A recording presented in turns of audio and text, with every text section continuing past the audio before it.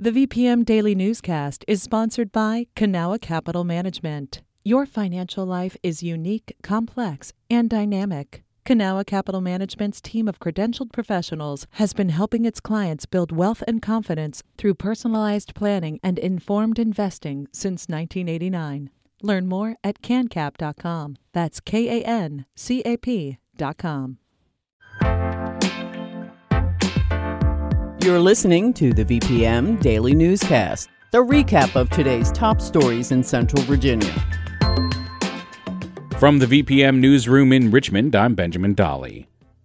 New state filings by Dominion Energy show the utility company paid a newspaper columnist more than $260,000 over the last 4 years. As VPM previously reported, the columnist Gordon Morse sometimes wrote unsigned editorials praising Dominion in Hampton Roads newspapers. Ben Pavier has more.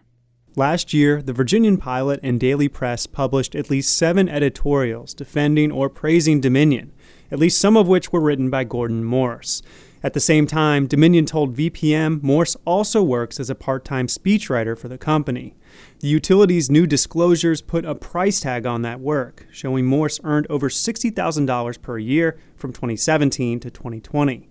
In an interview Tuesday, Morse downplayed any possible conflict of interest. I studiously avoid, and I have been told specifically by Dominion to avoid anything that would create a conflict of interest. Representatives for Dominion and the newspapers declined to comment.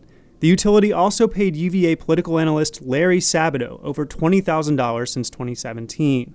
Sabato says they were payments for annual speeches he gives Dominion executives, and that his earnings were donated to the university.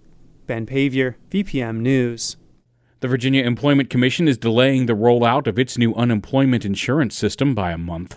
According to the Commission's website, the current system will be down in late October for upgrades. The new version will be released in early November. That means customers will not be able to file or reopen claims or reach out for inquiries over the phone during the changeover. Governor Ralph Northam originally asked the VEC to do these upgrades by October after Virginians complained about not receiving their unemployment payments during the pandemic. The Northern Virginia Chamber of Commerce hosted the final gubernatorial debate last night between Democrat Terry McAuliffe and Republican Glenn Youngkin. Notably absent from the stage was Liberation Party candidate Princess Blanding. She was escorted out of the audience after interrupting the debate, highlighting that she was not asked to participate despite qualifying for the ballot. Whitney Evans reports.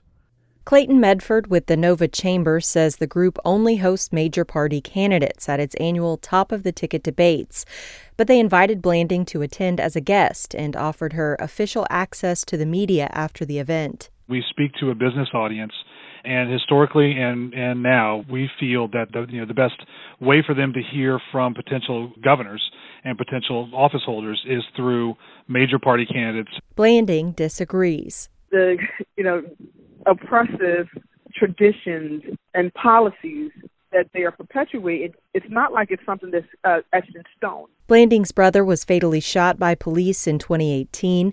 Her platform is focused on police accountability, racial justice, and greater investment in communities, all pillars of the racial justice demonstrations last year. Whitney Evans, VPM News. 3 Richmond school board members announced yesterday that they're in support of a resolution to allow school district employees to participate in collective bargaining. The board members include Kenya Gibson, Stephanie Rizzi, and Dr. Shonda Harris Muhammad. According to a joint statement from the board members, quote, "Only through an organized and empowered workforce can we mitigate the struggles currently before us and prepare for the decades to come." The group plans to introduce the resolution at next Monday's school board meeting. Virginia State University canceled classes yesterday in an effort to fight mental and physical fatigue from the pandemic. Instead of classes, the Progress Index reports the university's Health and Wellness Center held activities. Students were encouraged to go to the school's counseling center if they needed further help. Employees could also take the day off. VSU's president says the pandemic has piled more pressure on top of the typical stress of higher education. This added pressure, he said, quote, makes intentional intervention to address wellness all the more necessary. Culpeper town officials clarify that they are not planning to accept Richmond's monument of A.P. Hill. According to the Richmond Times-Dispatch, Mayor LeVar Stoney's office claimed there were pending plans to move the monument to the town. Culpeper officials say they've been in contact with a Richmond area funeral home about relocating Hill's remains to a local cemetery. Hill's remains are currently buried under the statue.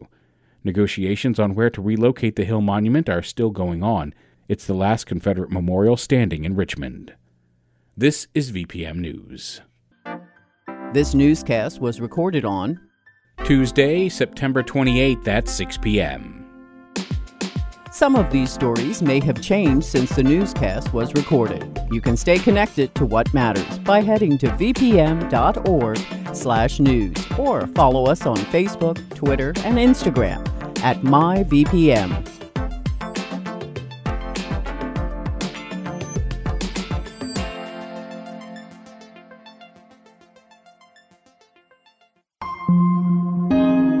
VPM.